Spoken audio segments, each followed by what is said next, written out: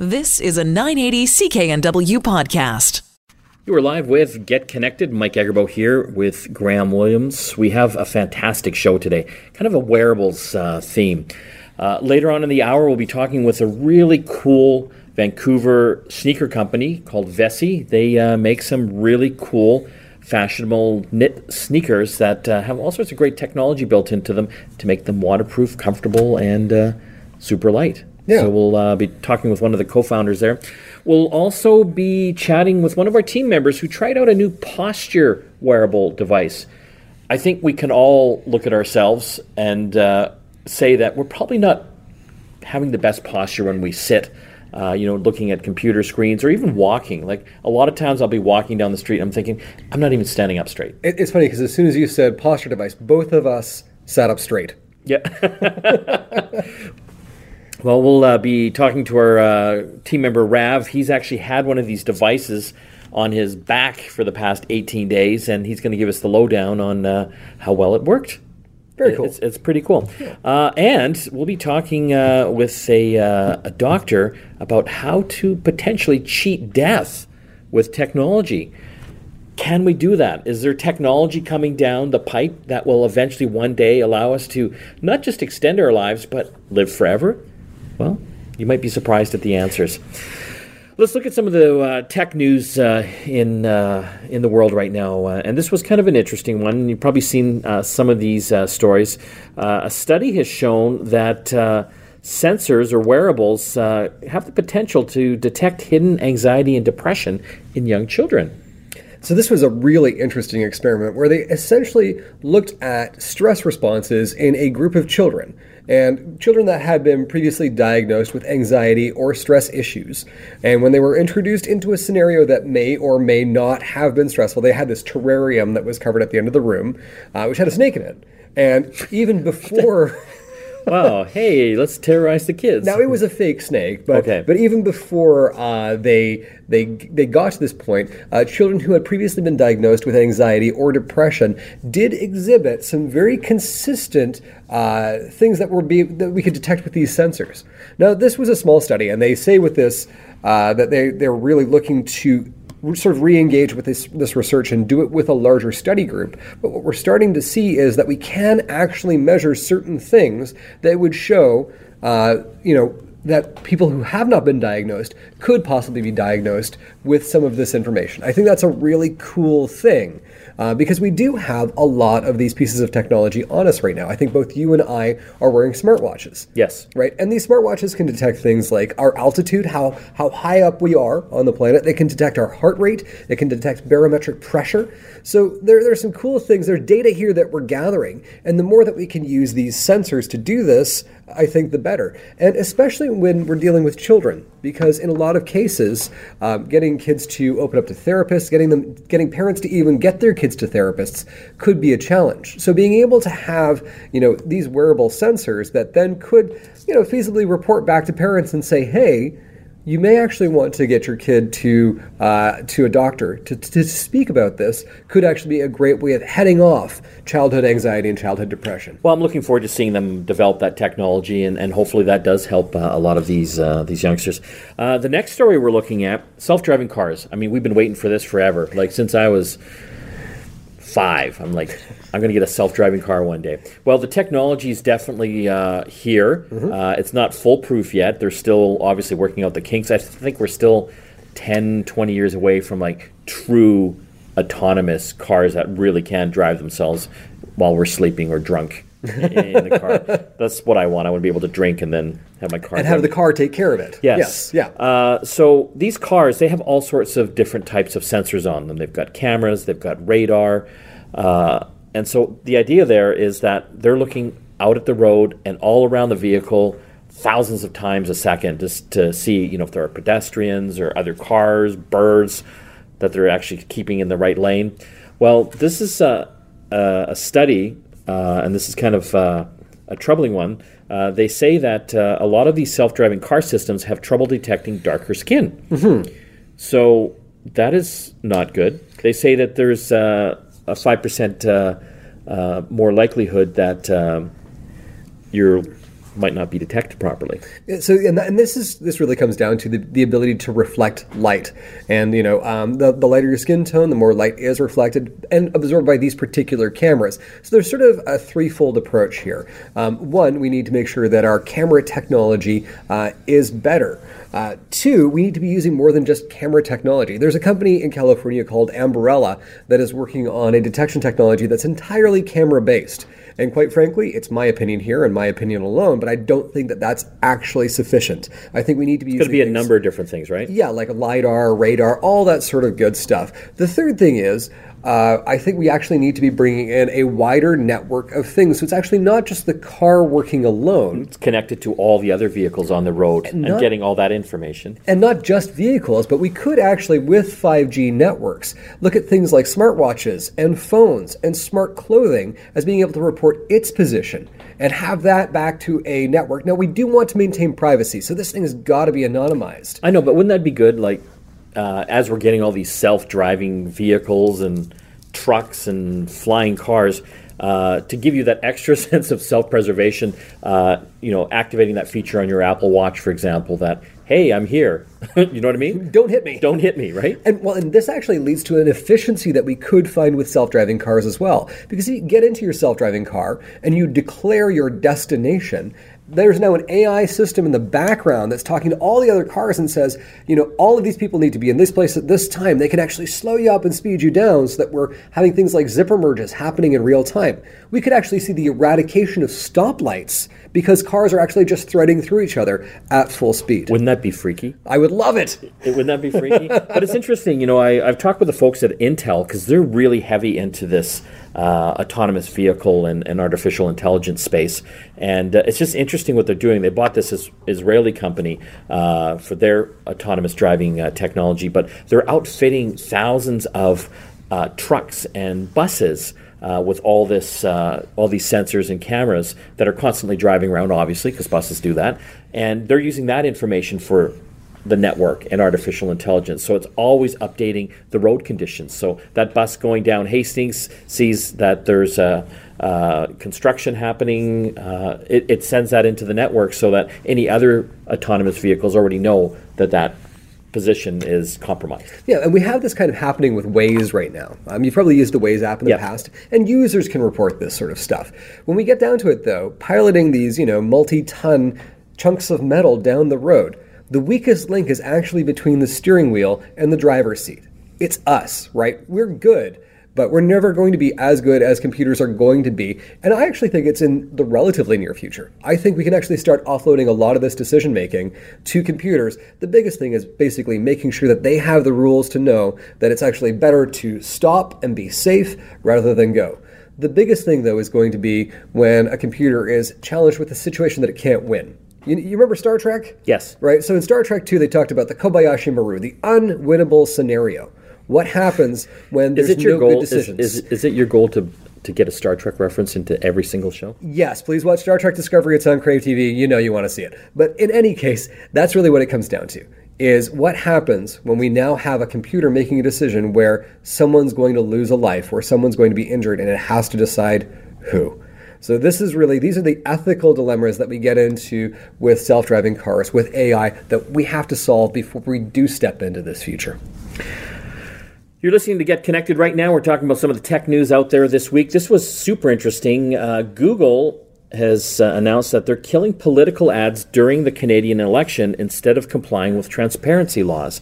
And this is a law that the Canadian government actually passed, I think, Bill C-76, and it requires any of these online services like Google to keep a written record of all political ads. Yes. And so Google's basically saying, no, we're not going to have any political ads during the election. Trying to spin a good story there. But the real story is that because there's just so much stuff happening, so many people buying these ads through their auction system, they have no way of keeping track of that in a meaningful way. Well, and I don't know that that's necessarily the case. That's what they've said. I disagree with that. I think Google's basically looked at it and said, there really is no win for us here. Right? Because even if we can control this, we are going to be under investigation no matter who wins the election and no matter which election it is. Now, Facebook has said, absolutely, we're going to take your money. right? They see an opportunity here. I'm in favor of Google's position here. I think Facebook should get the heck out of political advertising. Oh, 100%. We saw the detrimental and deleterious effects of this in 2016.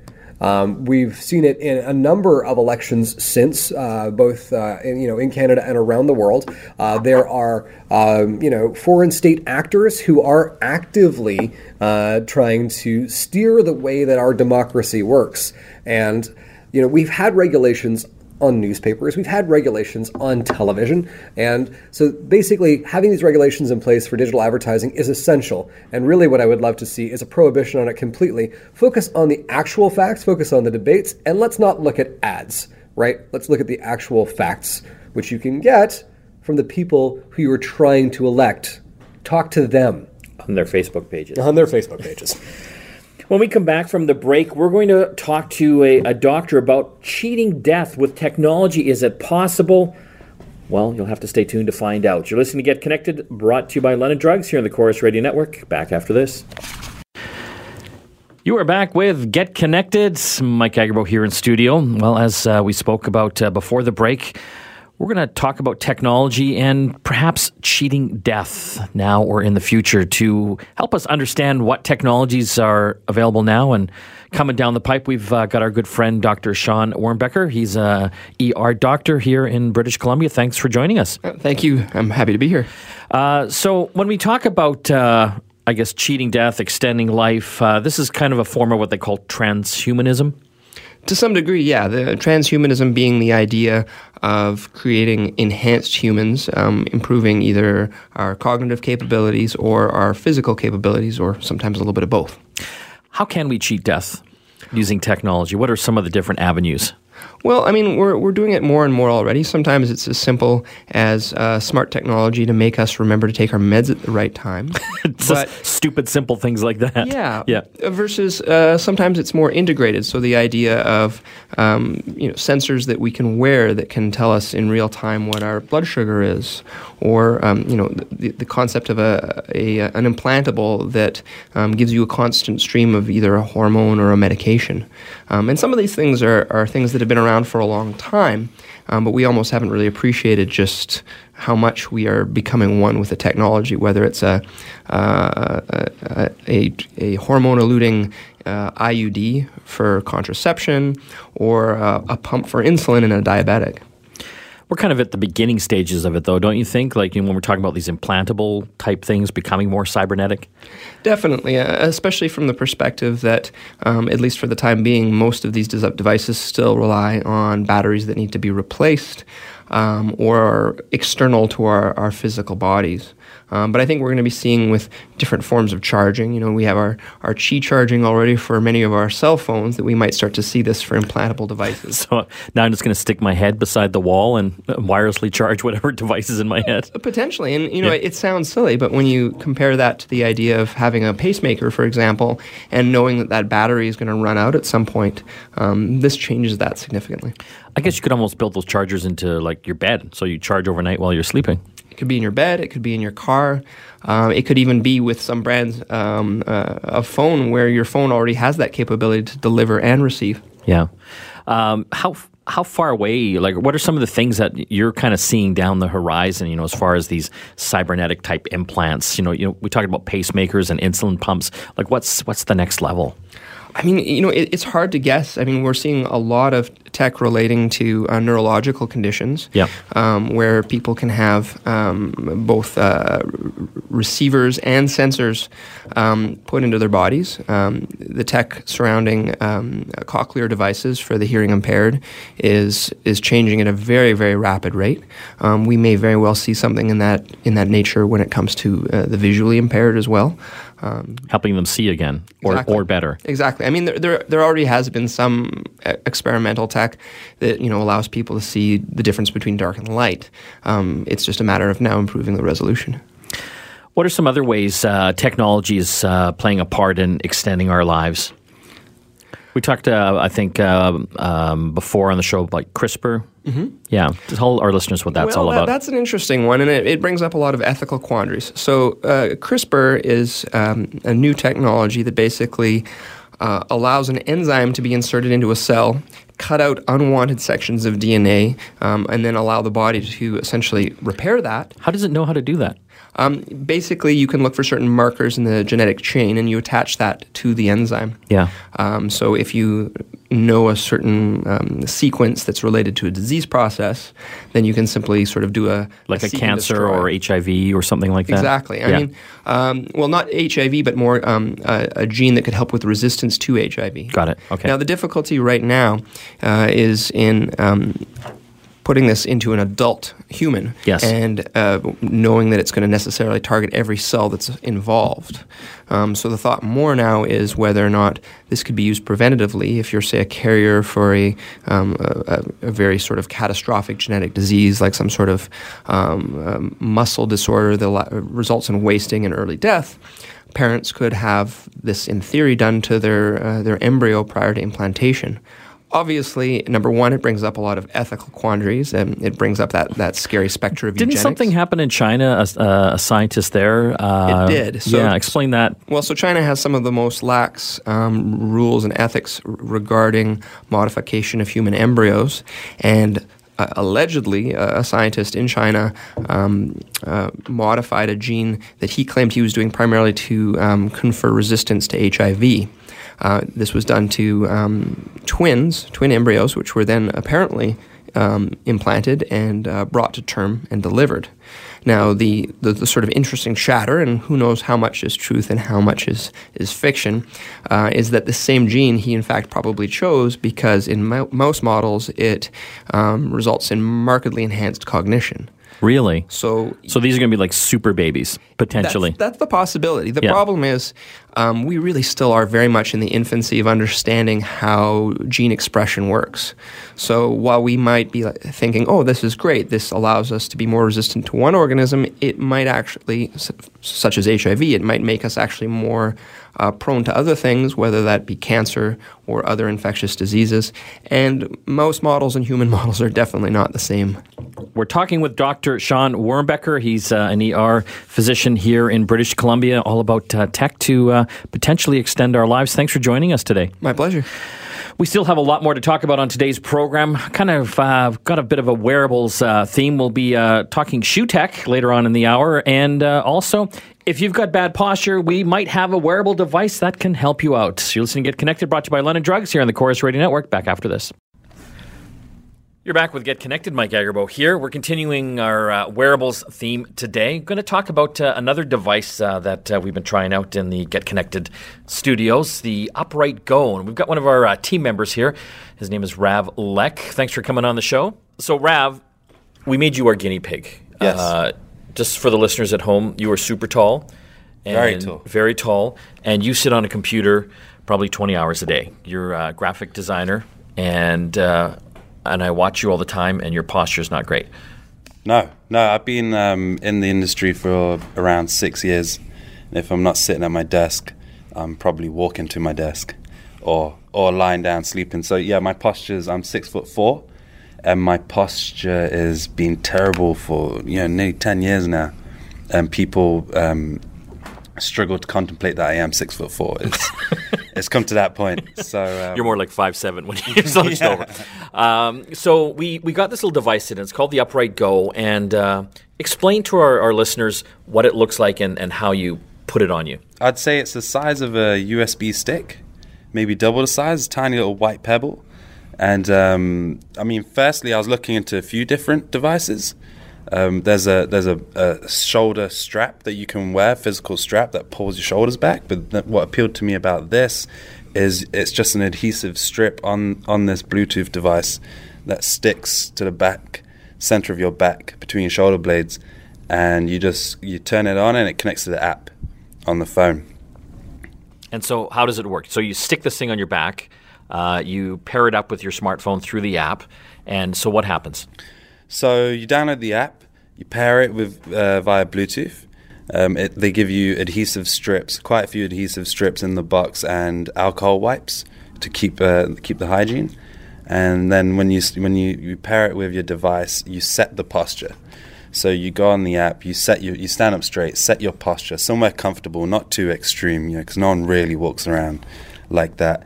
When you set that, it will then, you put in your personal information and it will give you a goal and a target to reach.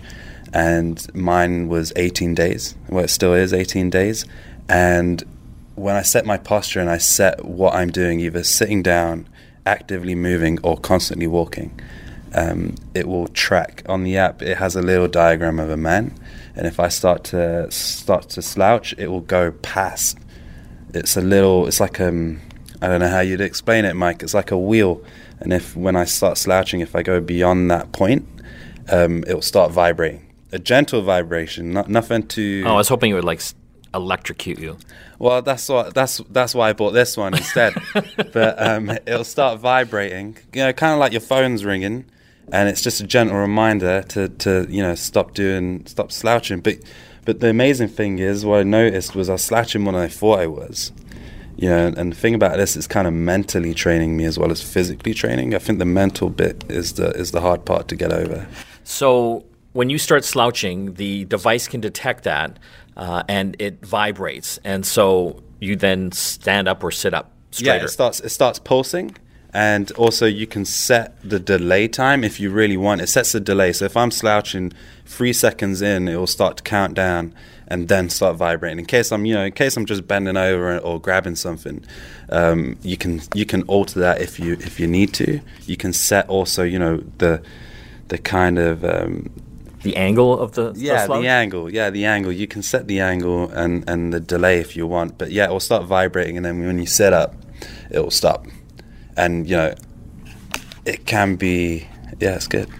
So when you first started wearing it, how many times a day do you think it started vibrating? Oh, I mean, I killed the battery pretty quick. So dozens of times a day. Yeah, I was I was getting a little fussed. First day it was great. My colleague Nigel thought I was wearing new shoes because he said I looked taller, which is great to hear, but also says I've been doing it wrong for a few years. I killed the battery because it was just vibrating constantly. It felt like I was getting a phone call. It was a phone call or heart attack, I couldn't tell. But afterwards, I'm getting better at it. It's vibrating. I mean, it's vibrating throughout this interview, Mike, but that's just because I have really bad posture. But this is, like I said, mentally, posture is not all about your physical condition. It's also a mental condition as well. Sometimes if you're around a lot of shorter people, or you're just, you don't want to seem too tall, you will naturally slouch. It's just a thing. So for me, mentally and physically, this is working on both fronts. And so far, what are your overall thoughts? Do you think it's actually helping you? Do you think you can continue without it? Oh, most definitely. Like I said, it's got 18 days. The first it's about an hour, 30 minutes. It says to take a break as well. You don't have to constantly keep using it. But it set me a training period throughout the day. So for that first hour, I've got training period where it's actively, constantly telling me. Then it will switch to tracking, where it will just keep recording. That way I can look back and see how I did. And it will also tell me how I did, which is perfect. So you're slouching this much at this point in the day. And then for the 18 days, hopefully the training will kick in. I'm finding it better already. And then after that, I could use it just for tracking thing and then move on from there. Hopefully I won't need it anymore, but it's a great little product. It's definitely something useful around the office. We're going to have to check in on you in a few weeks. The name of it again? Upright Go. Upright Go. That was Rav Lek. He's one of our Get Connected team members trying out a cool little posture wearable that you put on your back, and it vibrates to let you know when you're slouching, to train you to sit and stand up straight. When we come back from the break, more Tech to Talk here on Get Connected. Stay tuned. You are back with Get Connected. Mike Agerbo here in studio. Well, continuing on our theme of wearables, wanted to talk about a cool Vancouver company that's changing the way people buy shoes, and cool shoes at that. They're called Vessi Footwear. We've got a couple of the founders on the line. We've got Tony Yu and Andy Wang. Thanks for joining us on the show today. Hey, thanks, Mike. Happy to be here. Yeah, thank you, Mike. I wanted to chat with you guys because I find this interesting. Traditionally, I think for hundreds of years, as far as footwear, we would typically walk into a brick and mortar store, a shoe store to purchase our shoes. But you guys are doing it a bit differently. You're doing it online, and wanted to talk about that, but also the type of running shoes you guys have as well, and the technology that is incorporated into making them wearable. So let's start with the shoes themselves. Tell our listeners what makes your runners different. Yeah, for sure. So we started this company just about a year ago now, and the initial idea behind the shoe or this company was to create something really comfortable, something that you could wear all the time. Being in Vancouver, we found ourselves always changing through different pairs of shoes, right? So in the winter, when it rains, when it snows, we're always switching into boots, heavy, clunky boots.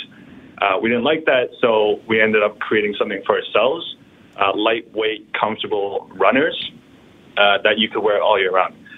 And it had to be obviously 100% waterproof, but also not compromise the breathability aspect so that your feet don't trap in the sweat.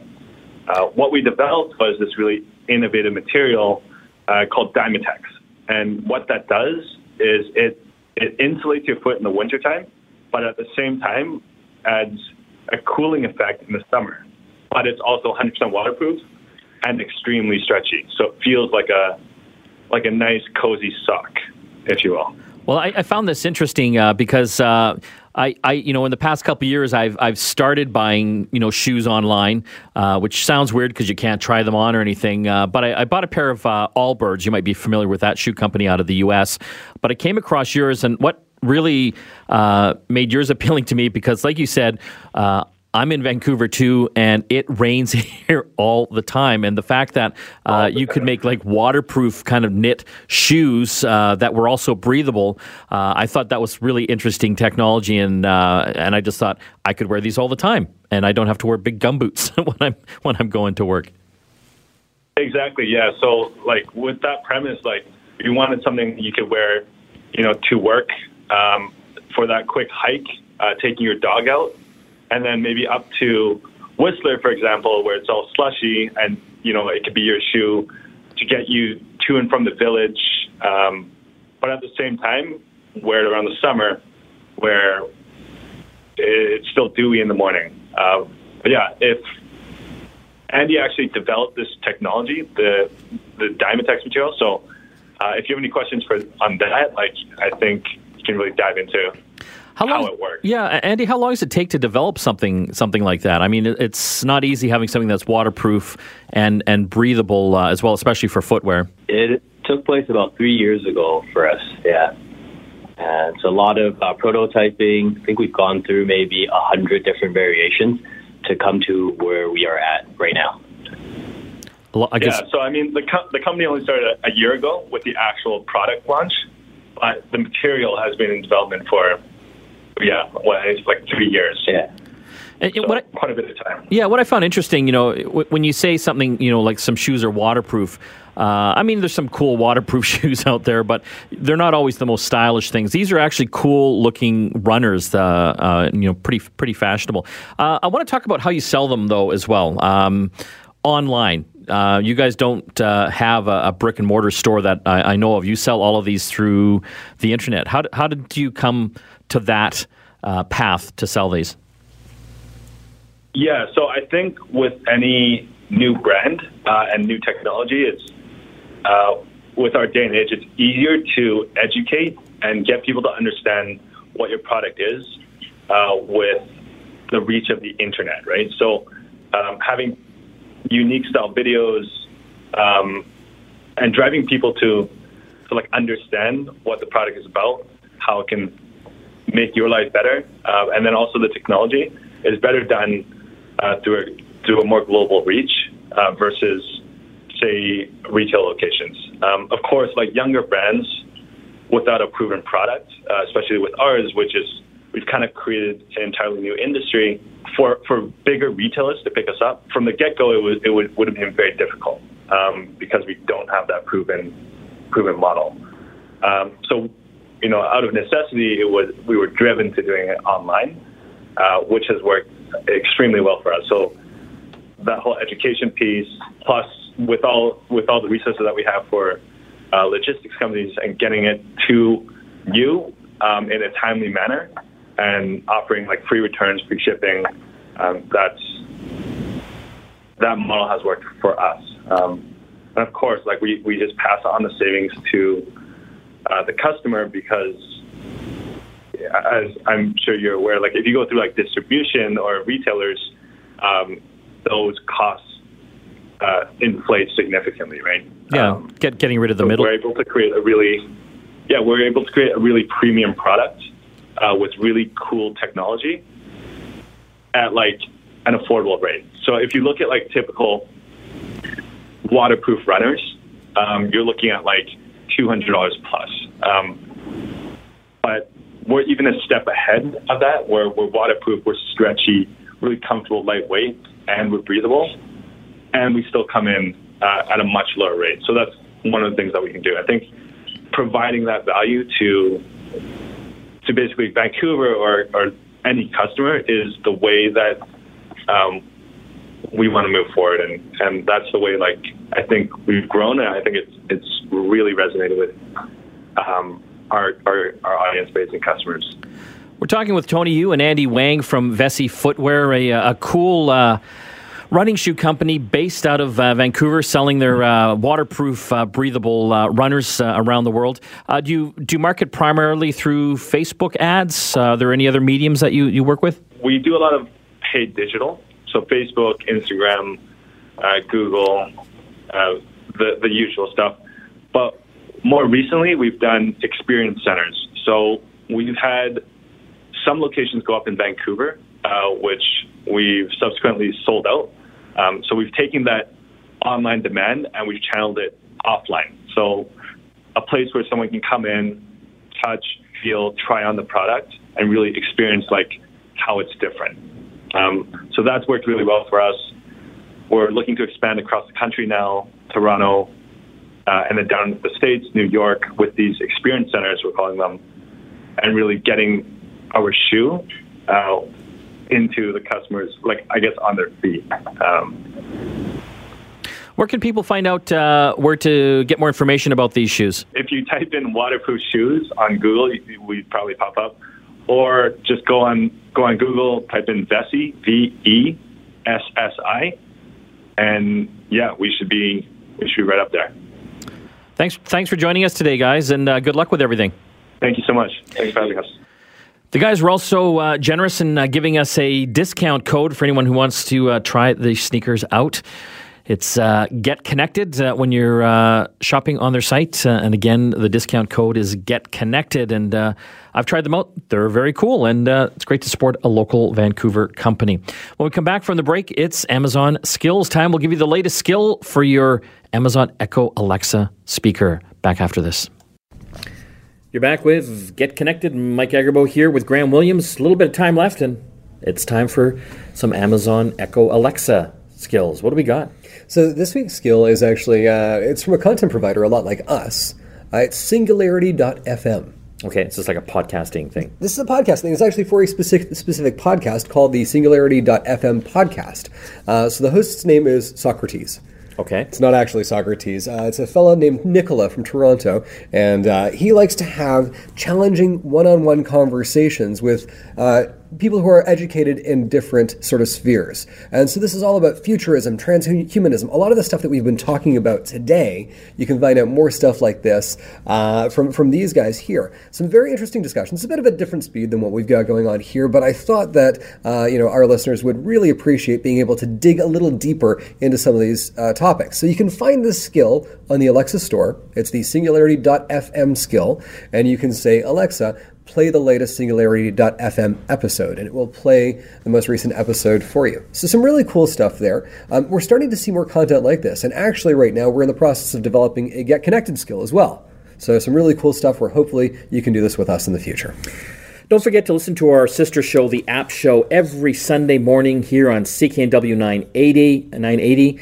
It's 10 a.m., full hour of all the latest and greatest apps, and we've got a great interview with one of our experts, John Beeler, tomorrow, and he's going to be talking about how you can actually find all the conversations you've ever had with your Amazon Echo speaker and even get rid of them. I think that's cool. I didn't know they were kept somewhere. Privacy protection is good, so yes. I would say thumbs up to that. Don't forget to hit our podcast as well. You can find our Get Connected or App Show podcasts on all your favorite podcast places like iTunes and Spotify. So we encourage you to subscribe and always keep connected. For Get Connected, this is Mike and Graham. We're logging off. We'll see you again next time. You've been listening to a 980 CKNW podcast. Listen live at cknw.com, the Radio Player Canada app, TuneIn, Amazon Alexa, HD Radio at 101.1 FM HD2, and on the AM dial, 980 CKNW.